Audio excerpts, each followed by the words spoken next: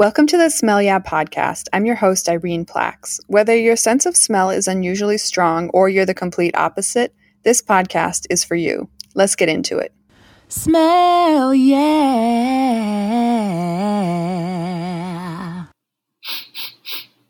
You smell that? It's episode 4, Smell Loss and Dysfunction. The absence of a sense of smell is called anosmia. Some are born without it, and others lose it for a variety of reasons, including head trauma or illness, such as a viral infection. When smell loss emerged as a feature of COVID-19 in March of 2020, it signaled a change for the field of chemosensory research, meaning the research of smell and taste, our chemical senses. It's estimated that over 9 million people worldwide will have sustained smell loss. The community of scientists and patients who are studying and dealing with smell loss and dysfunction are at a unique moment, and they have responded in powerful ways. Jennifer Trachtman, Director of Development at the Monell Chemical Senses Center, will share resources and talk about this turning point in her field and what moving forward looks like. We'll hear from Dr. Danielle Reed, a researcher at the Monell Center and one of the founding members of the Global Consortium for Chemosensory Research, better known as the GCCR, which is a group of dedicated scientists and advocates that formed to share information and advance scientific knowledge about the correlation between the chemical senses and respiratory illnesses like COVID-19. Katie Boateng, an anosmic patient advocate herself, is the creator of the Smell podcast. She'll share her wisdom from over 90 episodes. While this episode will focus mostly on anosmia, you'll also hear mentions of smell dysfunctions. Parosmia is a distorted sense of smell where things that used to smell nice can smell unpleasant. Hyposmia is a decreased sense of smell, and phantosmia is a condition where smells are perceived that are not really there. It's sometimes referred to as having olfactory hallucinations. Please check out the resources offered in this episode, and if you or a loved one is new to smell loss or dysfunction, from COVID or otherwise, pull up. This one's for you. Hi, Jennifer, and welcome to the Smell Yeah podcast. Do you want to go ahead and introduce yourself and what your role is? Sure. My name is Jennifer Trachtman. I'm with the Monell Center in Philadelphia, and I am Director of Development and the campaign manager for the Smell for Life initiative. I've definitely talked about Monell on this podcast, but could you give us a quick background just in case people are tuning in only to this episode? Sure. The Monell Center was founded 53 years ago as an independent center dedicated to advancing discovery about taste and smell, the chemical senses. It was actually originally founded as part of the University of Pennsylvania and today is an independent center with the same mission as its founding mandate. You yourself do not have any issues with smell loss or smell dysfunction, correct? Oh, that's a really good question. I don't. I am normosmic. I heard you recently refer to smell loss as a result of COVID as a public health crisis. I think we're estimating that there are 9 million people who are suffering from smell loss as a result of COVID, right? Actually, it's more than that, but what experts are predicting is that 9 million worldwide will have permanent or sustained smell loss because of COVID. So the numbers are much higher, and the projections right now are that 90% of the people will regain their sense of smell and taste, which is really good news. But the 10% is that anticipated 9 million people. I want to talk about the word crisis. If you've lost your sense of smell or if it's been damaged or severely augmented, why is it so important to your health? Good question. I am on the phone all day long with people who have smell loss, and they do seem very clear about it. And it is amazing that we as normosmics are really truly unable to appreciate what the senses of taste and smell bring to our lives until lost them. So the senses of taste and smell, first and foremost, bring you flavor. And it is, in fact, a combination of taste and smell that produces flavor.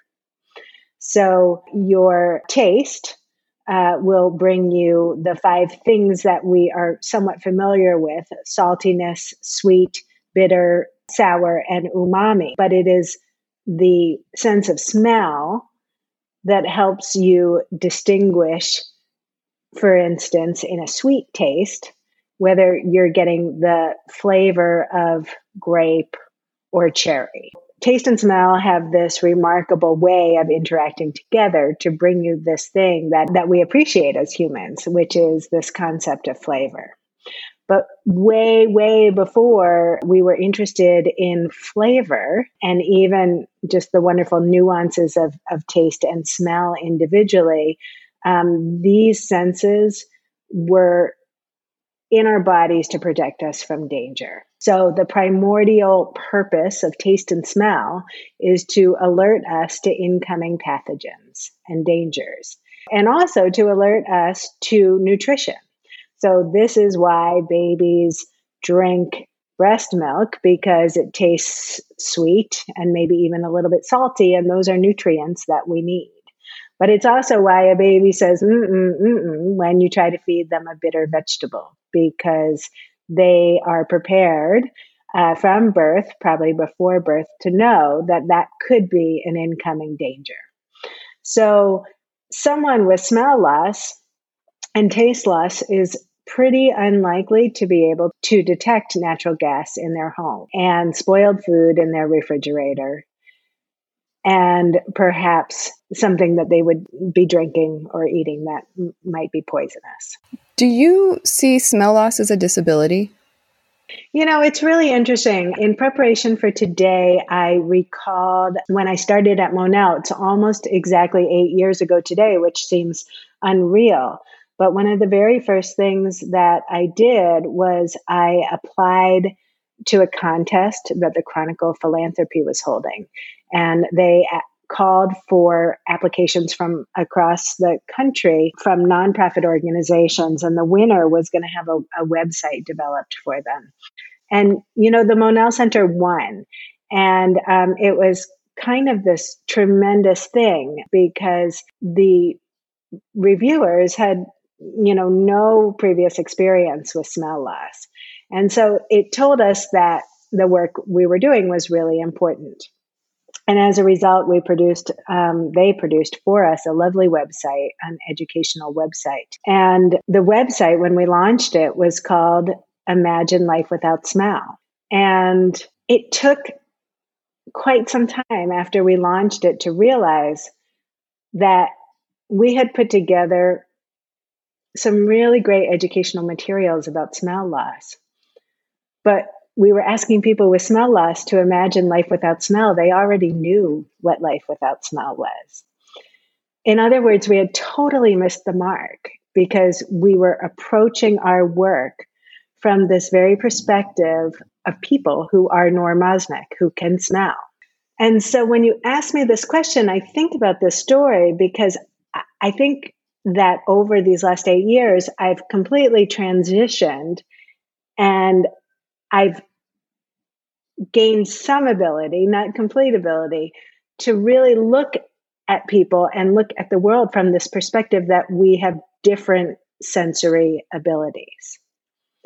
So I kind of think my answer is no, it's not necessarily a disability, but we all, and now 9 million plus people, will have very different sensory abilities. New people will have very different sensory abilities than the person sitting next to them. And so I am really training myself to sort of approach life in this way, is to accept the fact that people smell and taste differently, and to try not to think of being normosmic as the norm. I was trying to come up with a visual for how many people are dealing with smell loss and dysfunction. I was thinking of like a city bus with all the seats full. What fraction of the passengers are affected? Now, it's interesting that you bring that up because just last night in a meeting, we were looking at the statistics, and there are not good statistics on smell loss existing. So the last deep survey of smell and taste loss was 2013. And so, you know, we are actually entering this public health, crisis without a very good baseline of who pre-pandemic experienced smell loss and who didn't. So it is really terribly important that we build smell tests and eventually taste tests that are rapid and inexpensive and can be used regularly to monitor our baseline. What a good segue into Sentinel. Can you tell us about that? Sure. Sentinel is a rapid smell test that's in development at the Monell Center. The two leads on the project are Pamela Dalton and Valentina Parma. Sentinel is being validated as a rapid smell test. So right now, smell tests are rather expensive and take a long time to administer. And the idea here is that we'd be able to have a fairly simple card or another mechanism that doctors can easily use in their offices to do an annual check. Being tested for smell as part of a regular checkup, as you would your hearing or vision, is not really, at this time, common, right? Yeah, that's right. That's absolutely right. I know there are some organizations that you're working in partnership with, right? That's right. At Monell. Before we even talk about some of the other organizations you're working with, I want to talk about the recent change of the name from the Monell Anosmia Project to Smell for Life. Similar story when we were developing this campaign. We called it the Monell Anosmia Project. It's been a good and helpful name over the course of many years. But when the New York Times magazine cover article came out in January, I did a lot of thinking. We, in essence, sort of exploded at Monell. I mean, you can imagine that it's been an incredibly busy 15 months. But what happened after the magazine article came out was rather unbelievable. Just hundreds of people calling and joining our mail list and emailing, sort of coming out of the woodwork with all of their existing smell and taste issues. And of course, people with COVID-induced smell and taste loss. And we were still very much in quarantine. And so one morning I sat on my couch and I just thought for probably 2 hours, a sort of time that I rarely afford myself. But I thought and I thought and I thought, this is a completely defining moment for taste and smell. Everything changed. Wow. And I allowed myself a moment to do some writing and to think about what that meant for Monell. It's definitely a moment that came out of a lot of, introspection and, with the right combination of collegiality, just completely came together for us. That's amazing. And this is a very transitional time for everybody. So Smell for Life, can you explain a little bit about what that is?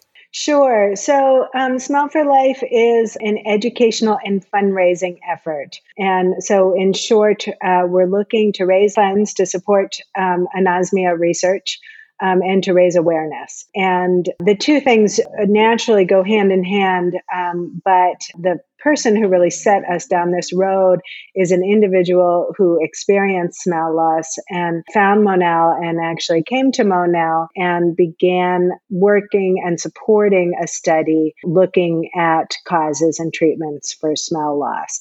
And when he made his first gift, he asked us distinctly to do educational outreach. And it was, in fact, that wish of his that led me to apply to this contest to develop a scrolling website.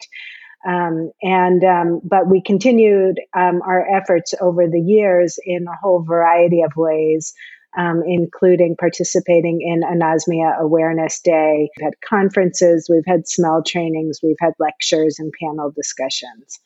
So it's a very sort of integrative effort to reach and coalesce people who don't smell and taste, and to let them know that there is a community surrounding them of allies looking for causes and potential treatments. And we know that we have built this community in part because we have a list of people who have come together through Monell, and because of our in-person and now remote events. From those efforts actually grew the formation of the Smell and Taste Association of North America, STANA, which is North America's first patient advocacy group for taste and smell disorders. And so it's been a kind of amazing voyage, I would say. Many of our efforts are still nascent, but it is amazing to see what can happen when you convene people under a sort of shared vision for what they want to do. So we've seen individuals come forward and become leaders and voices right before our eyes, right before our noses. My first introduction to the need for patient advocacy and fellowship for people with smell loss was at the ITTSD conference, identifying treatments for taste and smell disorders at Monell in late 2018.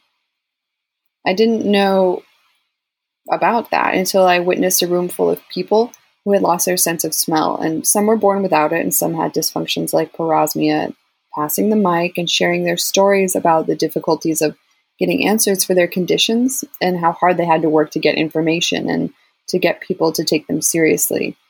That's also where I met several leaders in the anosmic community, including Chrissy Kelly, who runs Absent, which is one of the organizations that Monell partners with. Well, there were two people who really emerged shortly after we started our campaign as really important guiding stars, and they were Chrissy Kelly and Daniel Shine. So Daniel coined Anosmia Awareness Day, and Chrissy, of course, started the sort of lay advocate version of smell training. From the beginning, we started working with these types of people because they were really interested in the research, that they wanted, to educate themselves and others. Yes, we've worked, very closely over the years with Absent and watched them grow and change with Fifth Sense, with anosmia awareness, with the multitude of chefs, sommeliers, beer makers who have come to us, with these sensory losses, looking for some answers, and now with Stana. And the idea is global awareness, and on an individual country by country level, advocacy for funding for more research. The field is still very young, and I spend a lot of time with scientists, and I learn from them, and I sometimes distill from them into very easily understandable, at least for me, nuggets. So, the example I like to give about where we are in this field is comparing vision and smell. And we did this as a sort of framework for the ITTSD conference, was tried to learn from our colleagues in other senses. But to break it down into the most simple terms, there were sort of three things that we needed to understand in order to make colors easily accessible to us, and to digitize them and to reproduce them. And for smell, there's 400 things we're trying to understand. And so this is sort of how I place it into context. The reason that smell lags behind in research to some degree has to do with the complexity of the problem. And many of us are trying to understand and decode it and understand all, the whole functioning of all the receptors, and why so many of us don't share the same ways of smelling and tasting things. And this process is taking us a little bit longer. And without a really engaged group of patients, it probably prolonged the problem. And so now I think that's sort of the other part of the defining moment, is that we've had this pandemic where the world became aware of these senses. And we now have a much more active group of patients who are screaming and yelling about it. And it would not have gotten the attention of the New York Times were it not for those patients. So what Chris and Daniel and Duncan started, is really growing in this incredibly meaningful and timely way right now. We talked a little bit earlier about the health ramifications of smell loss, but I had only really scratched the surface. I talked to a new mother who had had COVID and then had a baby. So she can't smell her newborn baby. And that's a pretty powerful reality for anyone in terms of bonding. But there are many, many other stories of social isolation and depression. And we do have some research out of Monell that shows that a person's social circle can be smaller when they don't have a sense of smell. It is difficult to build a position of empathy, especially when the sense of smell is not as appreciated as hearing or eyesight, typically. Joel Mainland at Monell has often said that we don't, in Western countries, don't particularly trust our sense of smell. What is your favorite thing about your role? I've had a huge opportunity to learn a lot from my colleagues. What I've found really rewarding are the times when I've been able to take the concepts and translate them for more lay audiences in a whole variety of ways. I do like being an ally. The combination of learning about this disorder when people can't smell, and then really learning about people's personal stories have really propelled me to believe in the research and to believe in the cause of understanding the causes and the potential treatments. So when we talk about fundraising for smell loss, it all feels very natural. That's what we should be doing. And the pandemic, of course, then creates this, need to think about the future state. And we talked about Sentinel, and yes, it grew out of the pandemic. But Sentinel is really a tool that will outlive this pandemic. We may have other viral threats, and Sentinel can be helpful there. Smell loss can be an early symptom of neurological diseases. And so the ability for clinicians to be able to track this could very well change or contribute to their ability to diagnose and even treat neurological diseases. So what is your smell vision for the future? It is the day when you're offered a smell test in your doctor's office as part of your physical. Yeah. One day you'll have Joel Mainland on this podcast. I've mentioned him so many times. He has often said to me, we just simply have no idea what it will mean when we digitize odors.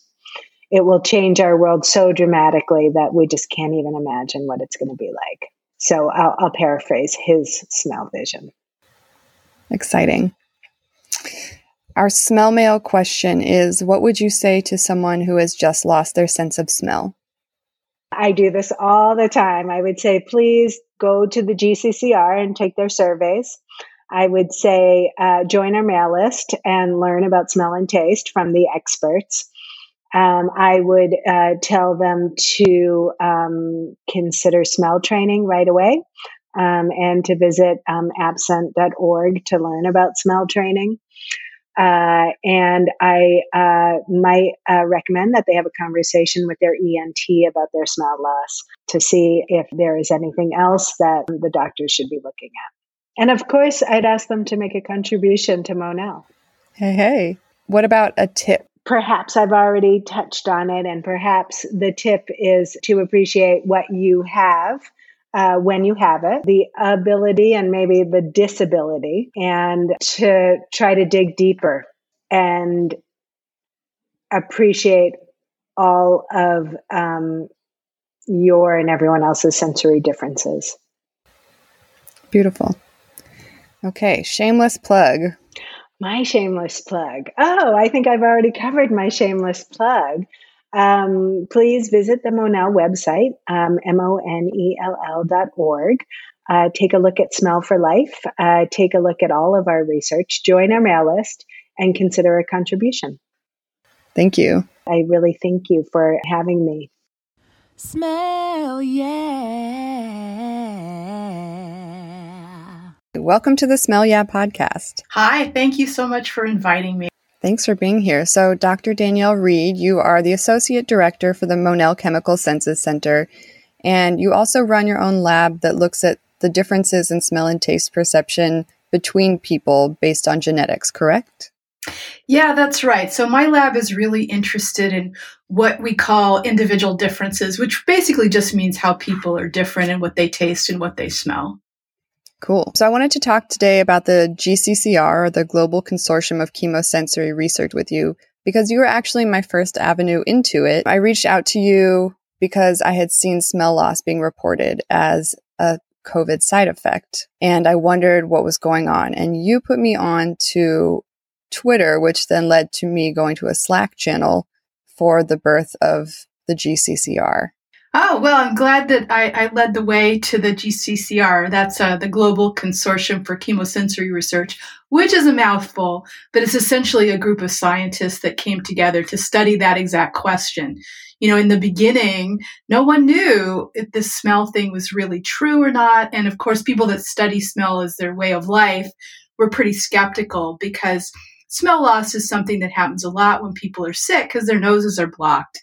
And so we didn't know in the beginning if this was really a genuine smell loss or if this was just, secondary to having a stuffy nose. And at what point did you start to realize, or did the scientists involved start to realize that this was definitely part of the big picture? Yeah, so there's sort of two ways that I understood that this was something unusual.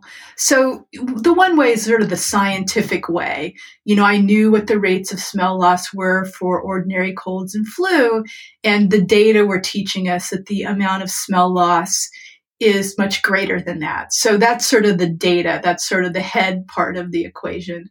But it really became clear to me kind of in my heart when I was listening to an individual person talk about what happened to them, that common story of I went to bed at night normal and I woke up in the morning and I couldn't smell my shampoo and I couldn't smell my coffee and I couldn't taste my muffin.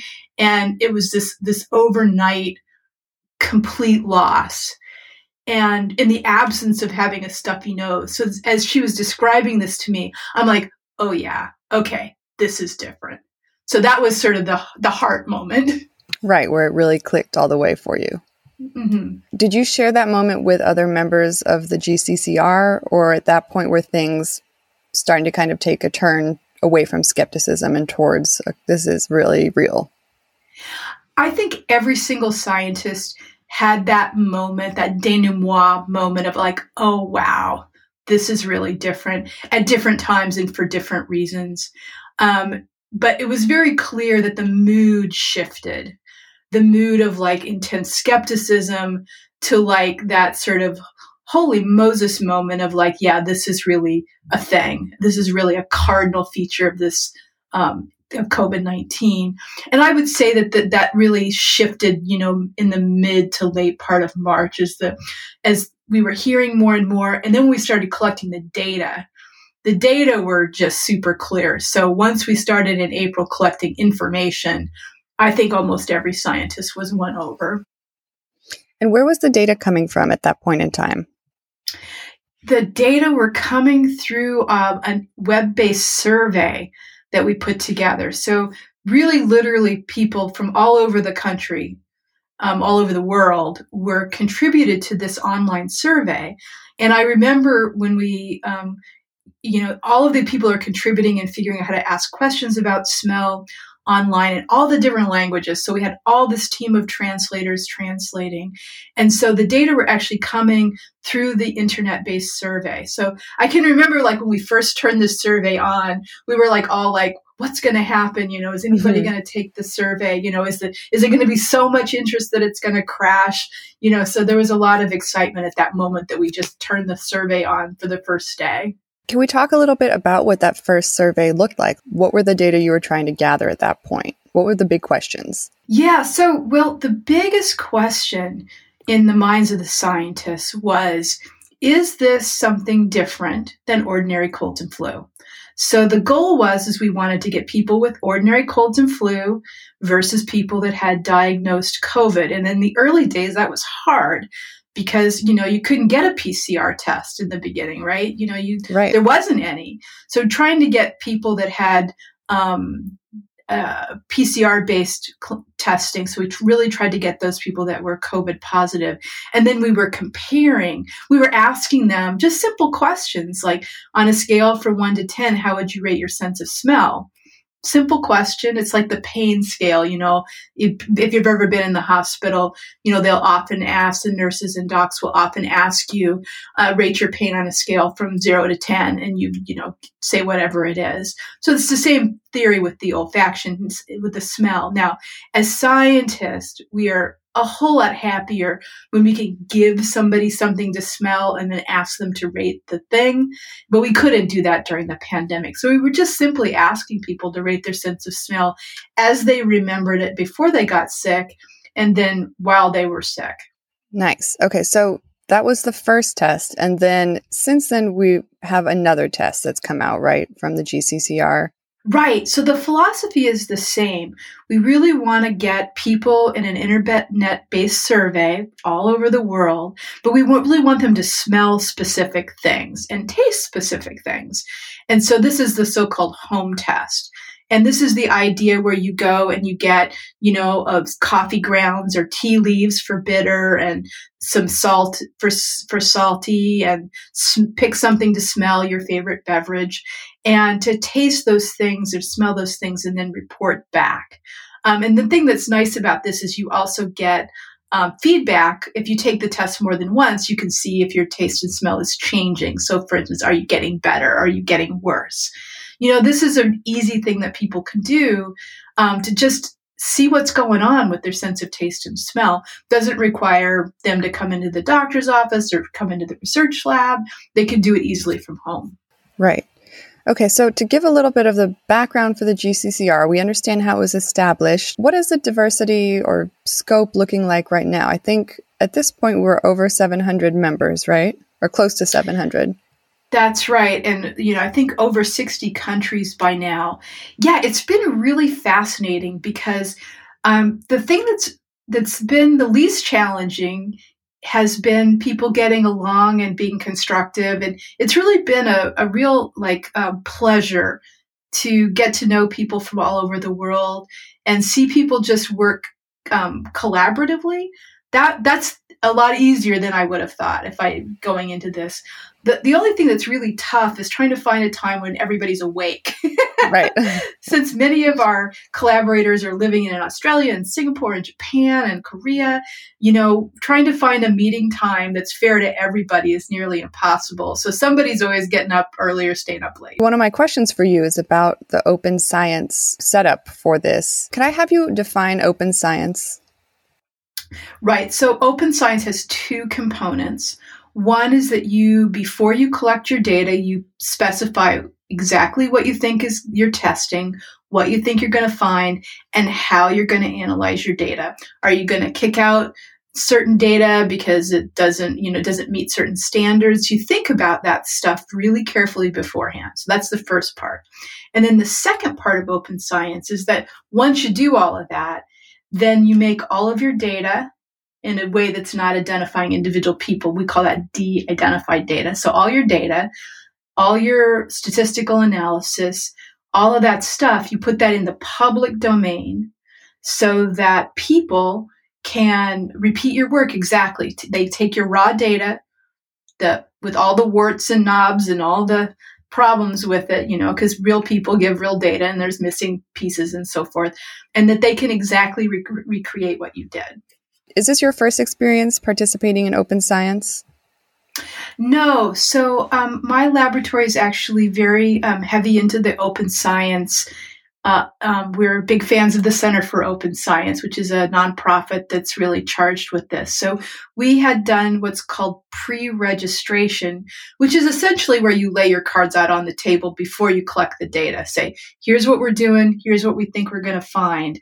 It's basically like trying to predict the future and seeing how you match up or you don't match up. So I actually am a very keen open scientist, but GCCR, we require it. So that's the difference. Do you think that's a departure from typical smell and taste research outside of the Monell Center? Huge departure, huge departure. It's a very unusual thing to do in some types of research, to be very, very clear on exactly what you're going to do once you collect the data and exactly what you think you're going to find. Because, sometimes we obviously approach with a hypothesis, but there's a lot of nuances that we don't think about or we can't anticipate. And so it's a very novel thing for the field of taste and smell and for science in general, but something that's been enormously rewarding. We like to say that this open science practice is a gift you give yourself because you really put a lot of the work before you collect the data rather than be scratching your head after you collect the data. So we've covered why it's a big departure. I also was hoping you could talk about the significance of publishing papers.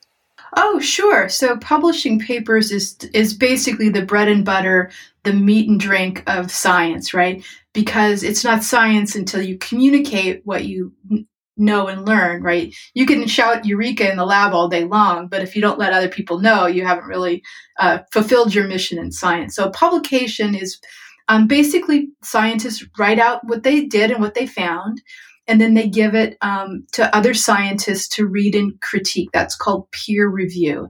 And that's a very important part of science. Now, in like the arts and entertainment, this might be called getting notes, right? You get feedback about your work. And then oftentimes scientists, people don't necessarily realize that, but they take those comments very seriously.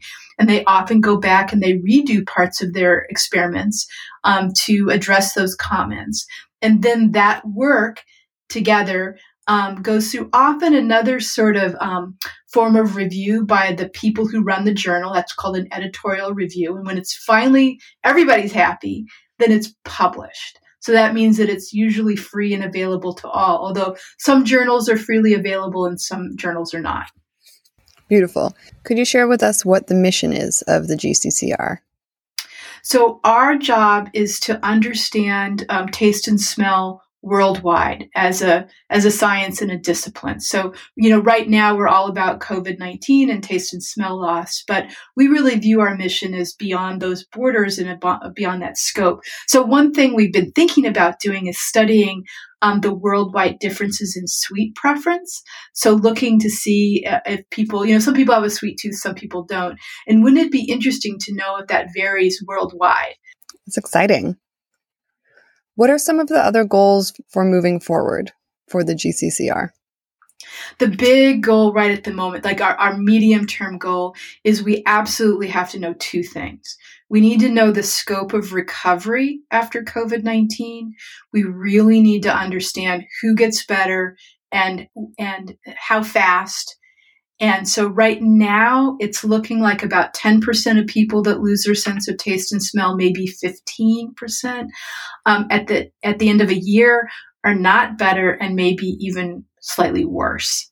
So that's what the data are teaching us right this minute. But we must know more about this. Will these people eventually get better? We don't know, and we must know. And of course, the second thing that's very important right now is treatment. Right? Because, there's really no super effective treatment for taste and smell loss. Smell training is helpful, but it's not a magic bullet. And so one of the things we really want to understand is why does it happen and how can we reverse it? So those are the two extremely important issues. But I would also say more broadly, a lot of people are shocked that taste and smell are never measured in the doctor's office. So even though taste loss and smell loss in particular is predictive of a lot of neurological diseases, it's really important to know, it's like knowing about vision and hearing. So I guess a very broad goal for the GCCR would be to make those smell and taste tests easily accessible as a part of routine medical care. What are the biggest challenges that you're coming up against? Time. Our biggest challenge is time. Most of us are really excited about being in the GCCR And we have a lot of new and important research questions, but we still have old important research questions, So I have a lot of things that I was studying prior to COVID. So a lot of our GCCR scientists are not getting a lot of sleep. What's the most surprising thing you've learned from the data collected by the GCCR or your experience with the GCCR? You can answer that however.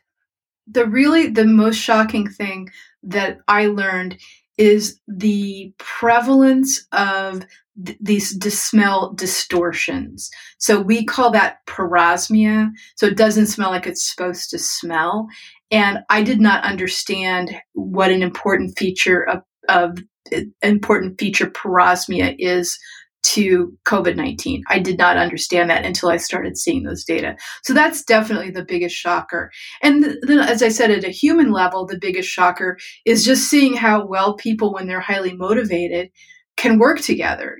That's been the beauty of the GCCR. Like, I've met people that I never would have met. I've seen people that normally maybe don't get along so well, get along beautifully. There's just a lot of spirit of cooperation that's been really beautiful. And I'm cynical that surprises me, but it's been a beautiful surprise. That's wonderful. And it's to everybody's benefit, right? Yeah, it's really everybody has benefited from it. And you can see that in so many different ways. There's just a lot of scientific conversation going on. And that's really just been amazing. Did I ask you already about the papers that the GCCR has published? You didn't, but I'm happy to talk about them. So the GCCR has published 2 papers. So the first paper was really just laying the groundwork for what does this look like? Who's losing their sense of taste and smell? What's their diagnosis? In the beginning, we didn't have enough people that had actual PCR-based diagnosis. So we were asking if you were diagnosed by your doctor without a PCR test, is that the same as with a PCR test? Turns out it was. But then the second question we published on that was really the important question, which is COVID-19 different than ordinary colds and flu? And we showed not only, it's different, but we also showed that smell loss is the single best predictor of whether you have COVID-19 in the absence of PCR testing. So if you could only ask people one question to try to diagnose COVID in the absence of PCR-based testing or other types of testing, you only can ask one question: is, have you recently lost your sense of smell? Is this leading to people hoping for a smell diagnostic test in place of getting your temperature? Yes, well, we certainly would like to see that. We've developed a cute postcard test for smell loss. We would like to see that rather than the temperature testing, for sure. That's a dream that we have. Whether we'll see that when you go to screen to get into places, I don't know what's going to happen. I think there's a lot of different things unfolding right now about how we're going to handle large crowds and that type of thing. Right. What's your smell vision for the future?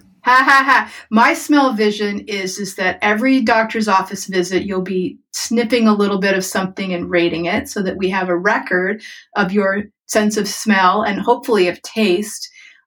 Just like we have a record of your blood pressure and your weight. So that's one dream that I have. That's my smell vision.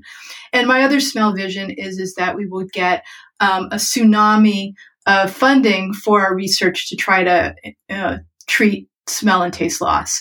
So I would really like to see sort of a war on smell and taste loss level funding to try to answer the questions of what's gone wrong and how can we fix it. Nice. Okay, our smell mail question from the audience is, how can I join the GCCR? Very easy, totally free. If you just go to the GCCR website, you fill out a few simple web forms and you're in. And you have access to our Slack channel and can keep abreast of things.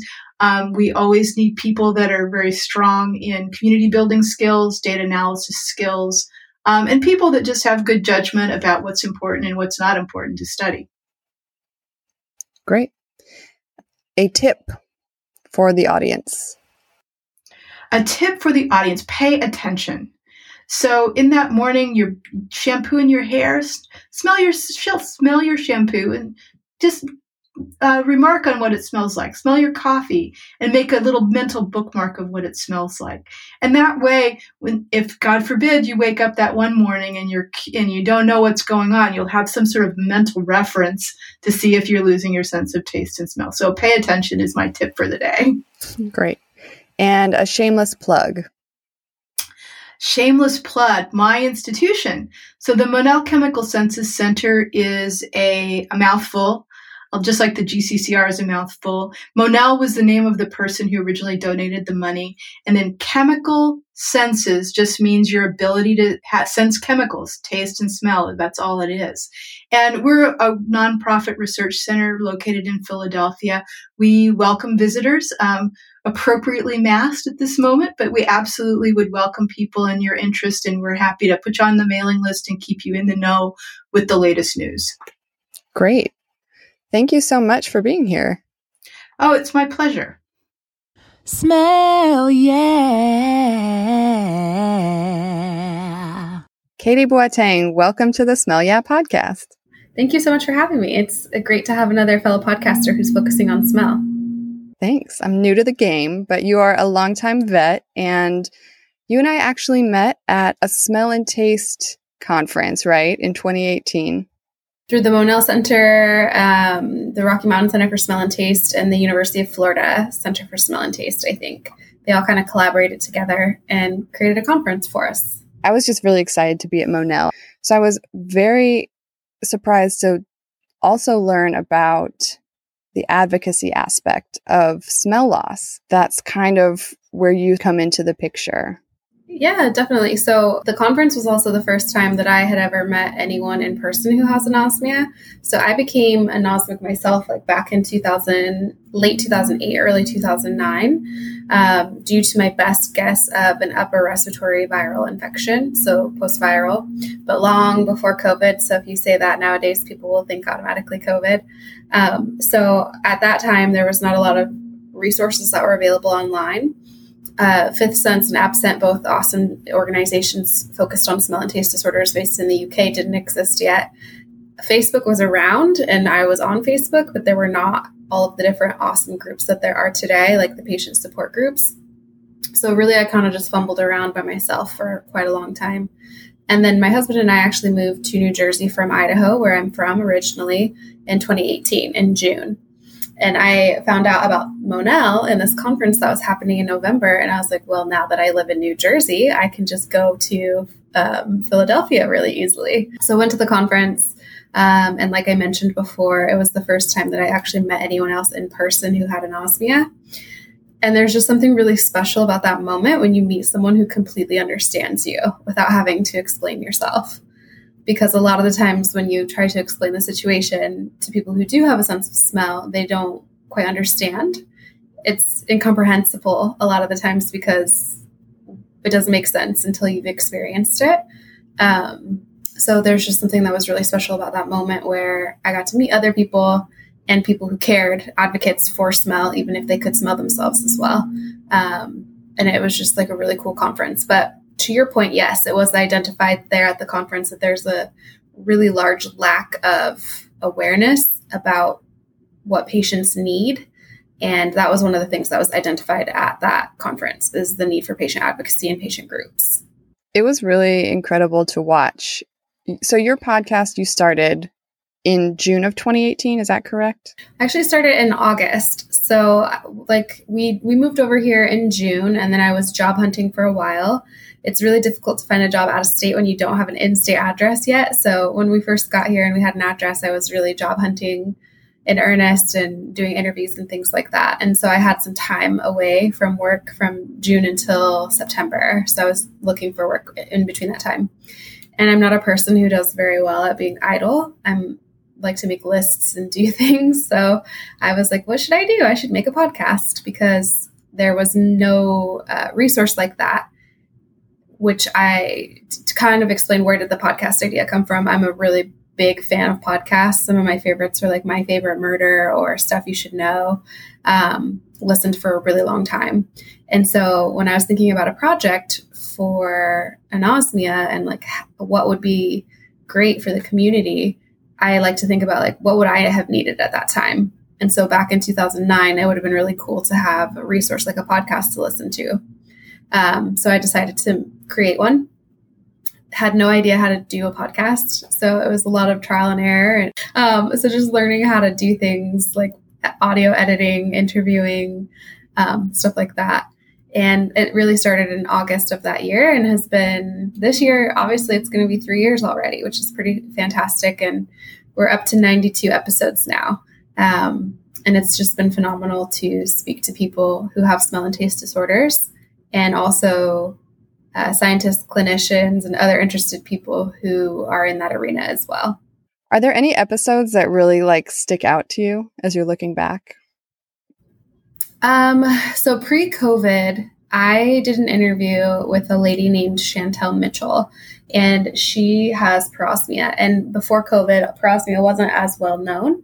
I was aware that it was a thing because being in the world of smell and taste, you learn the different names for the different disorders, but I'd never spoken to anyone who had experienced parosmia. So I spoke with Chantel, and I believe she's based in New Zealand. I'm pretty sure it's New Zealand or Australia. I'm sorry, Chantel, if you're listening. I think it's New Zealand, though. And she was just describing the major impact that having that had on her life. And it was just horrific. After that conversation with her, considered myself lucky that I didn't have any sense of smell, because I am completely anosmic still. I don't have any ability to perceive smells. And just the way that she described that and the impact that it had on her mental health, her day-to-day life. I believe that she was dealing with parosmia while she was also pregnant and losing a ton of weight, even though she was pregnant and having a child, and just she couldn't eat anything.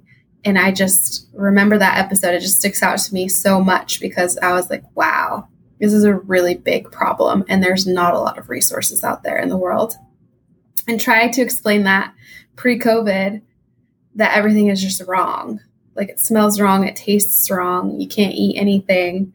And a lot of people didn't understand. They're like, what is she talking about? What do you mean you can't? It's wrong. The smells are weird. It's almost easier to just understand that you don't have a sense of smell, I think. So yeah, that episode sticks out to me quite a lot. It just, again, reminded me of the need for advocacy for patients all over the world. Why do you think there is such a need for advocacy? I think because smell and taste loss are invisible disabilities, that they are not well recognized. So if I had something, and I talk about this quite a lot with guests who come on the Smell podcast, but if I had something physically wrong that you could visually see, then my assumption and what I think we do in society is that we're a little bit more aware of it. And we're like, oh, that person has a physical disability. They need a wheelchair, or they have a cane, or you can clearly see that they can't see or they cannot hear because they're using sign language, or they have a walking stick. So there are clues. So I think with smell and taste disorders, there's no clue really.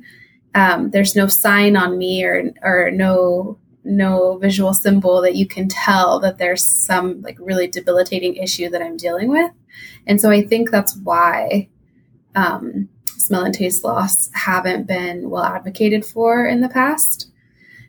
And again, it's kind of hard to explain to people the major impacts that it can have on your life, especially mental health. I'm a big proponent of talking about mental health and how it can affect you, and seeking help and treatment if people are ready for that, because it can be debilitating. Back to Chantel's story, she couldn't eat anything and was just severely upset about that and unhealthy. And, but again, if you were interacting with her, you wouldn't necessarily know there's anything wrong. So, right. Yeah, just kind of to that point, it's important because you can't see it. And do you consider smell loss and taste loss disabilities? I do, yeah, because it's a sense that you no longer have. So one of the disability definitions that I've seen a lot within the last year or so, just looking online, is it's when a major function of your life is missing. And so those are two major functions of your life. And so I do personally consider it a disability. It's an invisible one. But what's interesting to me being in this community is that that is a divisive opinion. Some people do not agree with me at all, which is 100% fine. I actually really enjoy having that conversation. It's a question I ask on every podcast episode, is if you consider smell and taste loss a disability or not. Because a lot of times the word itself is triggering for people. They think that if you claim that you have a disability, that you are saying that you need like a parking sticker for a parking spot or something like that. And I think we need to change that conversation to, just because I'm saying that I have a disability doesn't mean that I necessarily need anything. And I don't think we have to play like comparative disability game where like mine is as worse as yours or yours is better than mine. Like, I don't know why we automatically go there. Again, when you say like, I think that I have a disability, a lot of people will say like, well, you don't need a wheelchair or you don't need a cane or whatever. And I'm like, no, you're right. I don't. I'm grateful that I don't. But just because mine's different doesn't mean that it's better or worse. So I think that's a conversation that's needed. Interesting. Do you feel like there's one thing or a couple like really strong things that people who are newly anosmic need? I think people who are new to having anosmia need people to speak to. It's that understanding piece, like a guide. I just remember having such a sense of isolation and loss, like going through the grieving process, because I lost my smell and my ability to perceive flavors at the same time a long time ago now. So now I'm used to it. But I just remember at the time it was just very isolating because no one understood what I was talking about. Your family members and your friends love you and they care for you and they'll like commiserate with you. But unless they've experienced it themselves or like are really paying attention to what you're saying, it's really difficult to comprehend how big of a loss this is for some people. And I don't want to speak for everyone because some people are like, it's fine. It's not that big of a deal to me, which is totally like a valid experience too. But for me, it was a big deal. And I just remember being so alone. And really at that time, I just kind of put my anosmia in a box and like packaged it up, put it away, and like didn't want to talk about it or deal with it for a long time because it was too painful to like unpackage and like process. So I think what newly anosmic people need is fellowship. They just need someone to be able to talk to or to reach out to.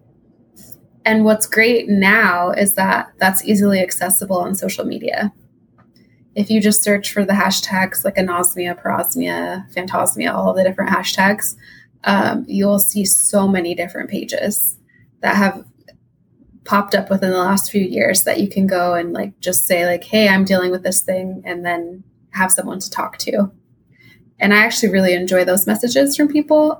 They just say like, oh, I found your podcast and I've been listening and I'm new to this and et cetera, et cetera. And I always write back because I want them to know, like, that's one of the major goals of the Smell podcast is that people know that they're not alone. You've interviewed so many people. I'm wondering if the processing, dealing with it journey is really different. Yeah, I think it is. Obviously, I think, and I'm not a psychologist or anything like that, but I think that people typically go through the grieving process in a way, like the bargain, denial, anger, all of that good stuff. I hear those kinds of things when I speak to people, like where they're at in their different journey. But yeah, some people seem to think that having this is not a big problem. It's just like a unique or quirky thing like that you might share at the office. Like, what's a fun fact about yourself? You know, those right. icebreaker games they make you do. And for some people, it's devastating. Like, it's a really big problem, and that's all that they can focus on. So I think it just depends on the individual and the way that they related to their sense of smell and taste beforehand. I think when people are new, like they are new to having the smell and taste disorder, it's mostly shock. Like, I cannot believe this is a thing. because it's like, I didn't know you could lose your sense of taste, or I didn't know you could lose your smell, and that it would impact your like ability to perceive flavors and stuff like that. So I think a lot of people are shocked at first. I was like, this is going to go away. It's fine. Like it'll be a month or so and then I'll get it back. And it's, what are we, 2021? So it's been 12 years now. It's not back. So I think that's hard too for some people, because it's a waiting game and a hoping game, and you do your best and you hope, and you really want to get it back. And then sometimes it will come back, which is fantastic. And then other times it's just gone for some people, which is really like heartbreaking. For people who have just come into anosmia, is there a message you would want to relay to them? Yes, I would recommend seeking out like reputable resources. So based on where you are in the world, you might have like a patient association near to you. And if not, then all of them are still good. Like just because you live in a certain country doesn't mean you can't look at the resources on a website. So some of those that I've mentioned before are like Fifth Sense and Absent, both based in the UK. And then also STANA. So STANA stands for the Smell and Taste Association of North America. And we actually started that. I'm president of STANA as of last year. We started a meeting in May of 2020 and have recently filed for nonprofit status. And so that's really exciting. We're just waiting on that. That's all pending. But we're actually in partnership. Some of our founding advisors are from the Monell Center and the National Institutes of Health. And then a few of us have anosmia ourselves. So STANA is a newly formed group that's just getting its legs underneath it.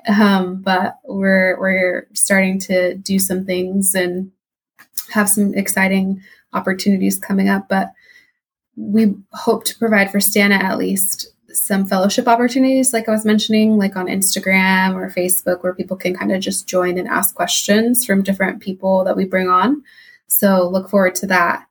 But kind of just back to your main question is reach out and find reputable resources. And I do say reputable because just be cautious of the information that you read on websites, like Facebook groups and things like that. Just take everything with like a large bucket of salt on some of the things that I see there. But just because one person recommends like a treatment that may have worked for them doesn't necessarily mean that it would work for you. I would say probably like the established patient organizations are like a really great place to start. And then there's Facebook groups online, support groups that are, they're just groups themselves. They're not a patient organization, but they can be fantastic. So just be aware. Again, I kind of keep saying that, but just be cautious of the information. If someone is like trying to sell you something or like just telling you that this is the number one cure, it's going to fix everything and you'll never have any problems again, just be a little aware of that. But there's a lot of the groups that, again, that fellowship piece is just key.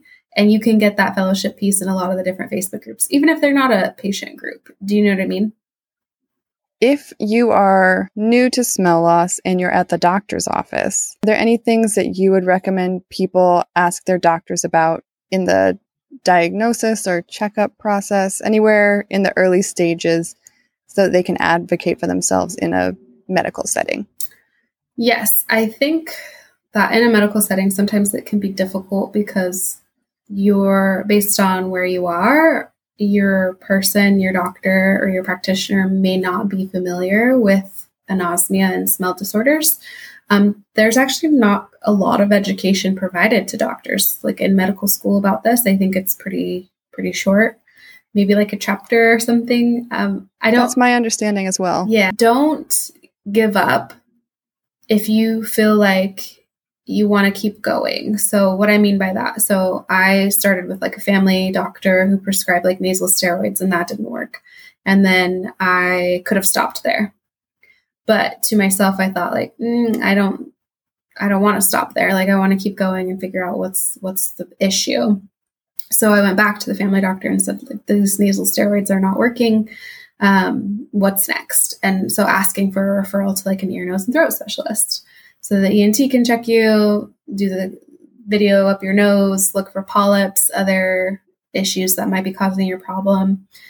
And that could have been the end of it right there, because there was no polyps and anything like that. So it's just kind of like, you don't have polyps.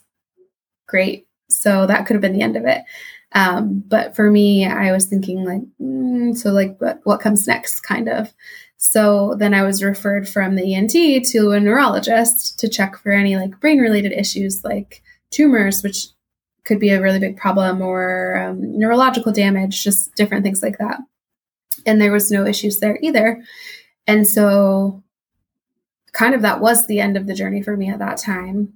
But that could have stopped at like the family doctor. Do you know what I mean? So right. Like, just keep going if you feel like you keep like probing. Yeah, keep asking questions and seeing if it could be this or that.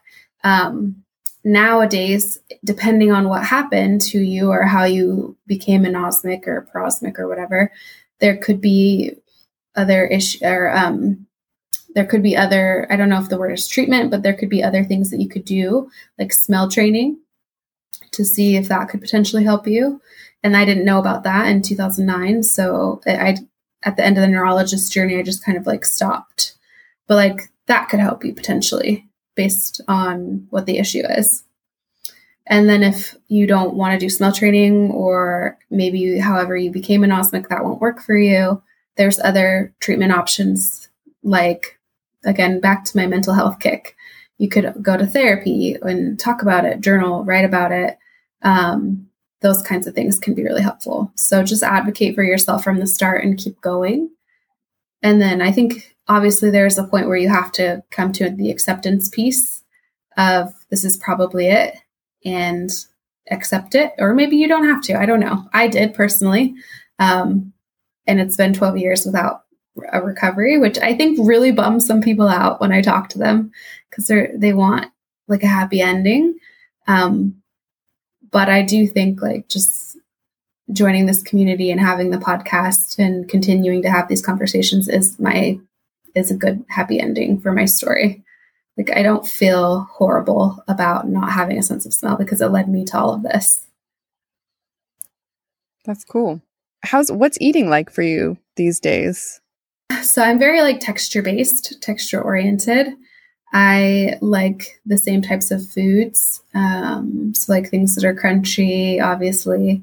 Things that are like bland or smushy are like a no-go. So like overly ripe bananas are just horrific unless you put them in a smoothie. Like I cannot eat like a super ripe banana by itself. It's the worst.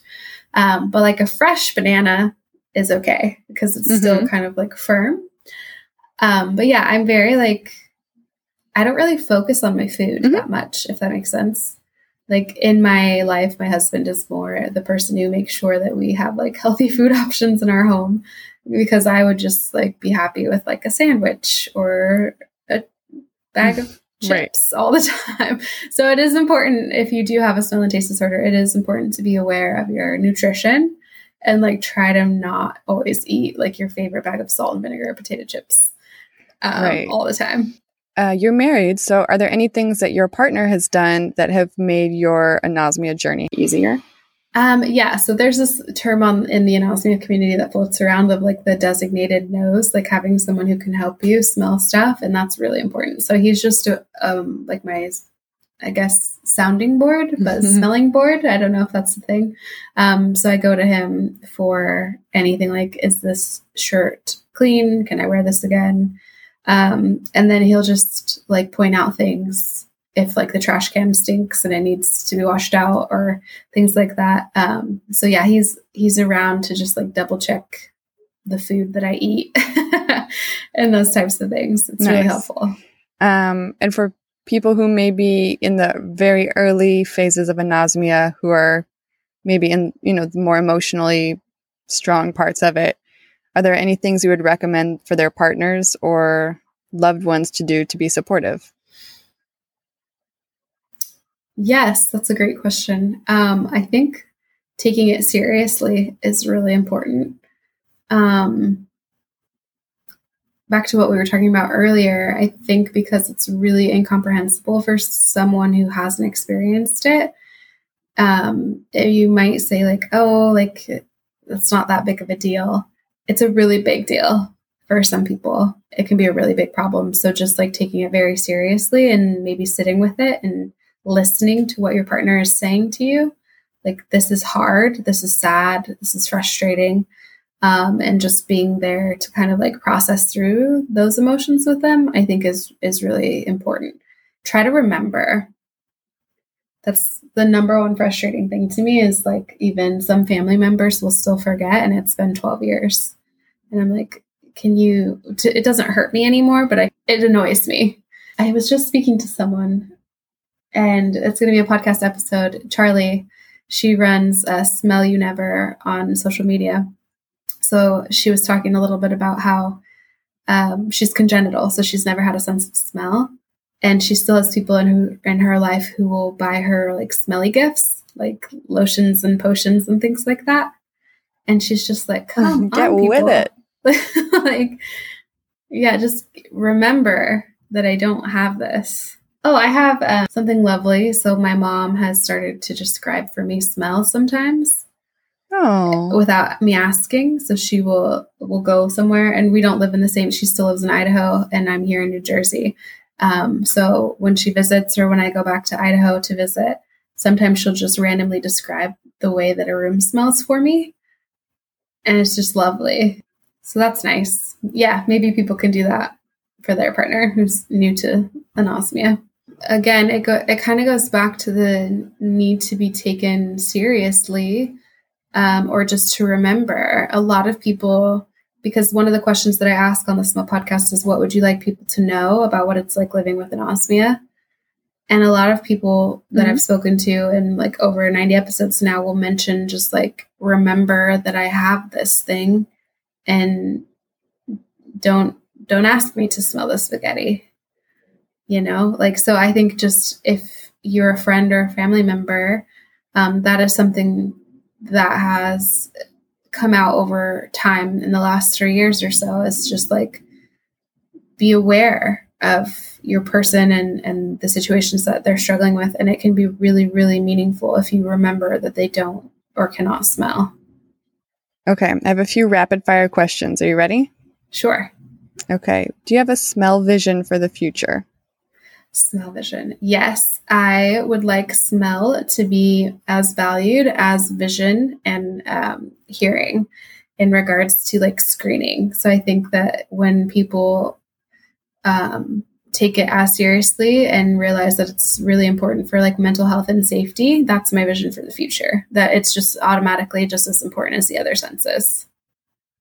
Oh, actually, we already covered the smell mail question, which is, how do I deal with a partner who is anosmic? Do you have any tips to share? Yeah, I'd say just tips in general is I don't know, sounds cheesy, but be your own best advocate in regards to like your treatment and reaching out to people on social media. I'll say it again, but like, social media is fantastic. It can help you feel really connected. Just be aware that not all treatments online are the best treatment for yourself. Got it.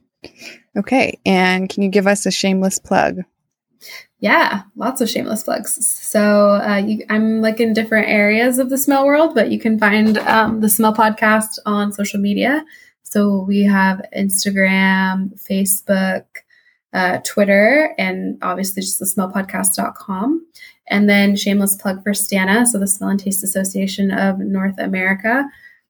Please visit us. It's just thestana.org, so you can learn more. And if you'd like to donate to STANA, that would be phenomenal as well. The money that's raised is going towards these events that I was talking about earlier. So bringing in scientists, patients, people who can talk about the world of smell and taste, and kind of building a research and advocacy network for the United States and North America in general.